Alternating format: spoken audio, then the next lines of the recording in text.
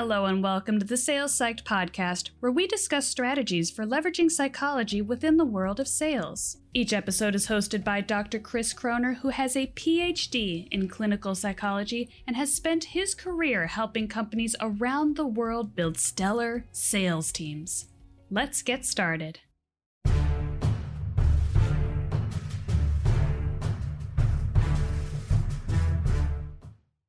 Dr. Chris Croner here. As you know, our research has shown that the personality characteristic drive is shared by most top-performing athletes and salespeople. And past the age of around 21, 22, people's drive levels are pretty much locked in. So when we're recruiting, it's mission critical to measure for drive before hiring.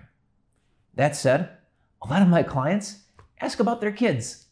As their personalities are still forming, are there ways to build healthy drive in kids that'll help them set and achieve goals, compete when necessary, and approach the challenges in life with more confidence and optimism? The answer is yes. While it's true that drive is part of our DNA, it can also be nurtured and developed in healthy ways in young people. And the number one thing I like to recommend to parents and to teachers is setting up very clear and consistent models of accountability, reward, and consequences. Not like a dictator, simply as a way of approaching life. Here's an example. Let's say that to receive an allowance, a child is responsible and accountable for a chore, say mowing the lawn every Friday afternoon. Sounds clear enough, right? But all too often, a parent will let the chore slide and still give the child his or her allowance. That does not build drive. That builds a manipulative approach, which, over time, can manifest all sorts of negative outcomes.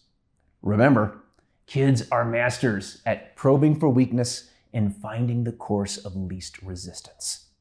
As parents, if you want your kids to develop drive and grit, it's about accountability, not manipulation.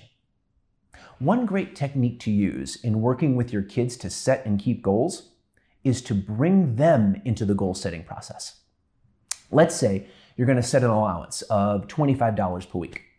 Rather than saying, "You will cut the lawn or you won't be paid," it can be more productive to sit down with your child and say something like, "Let's talk about how you can earn an allowance.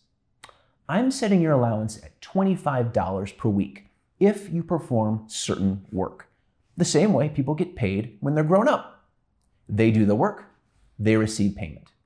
If they don't do the work, they don't receive payment." Does that sound fair to you? The kid will probably say yes. Okay, so we agree that you'll cut the lawn for $25 per week.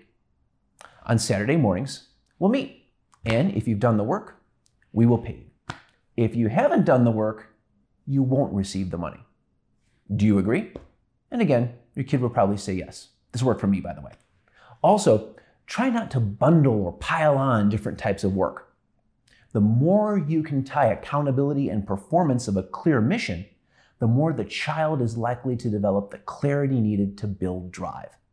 If there's too much different stuff loaded into the allowance, like cutting the lawn, homework, cleaning his room, etc., the whole point gets diluted. So in the best case, set a clear goal, agree on it, then consistently enforce the consequences one way or another.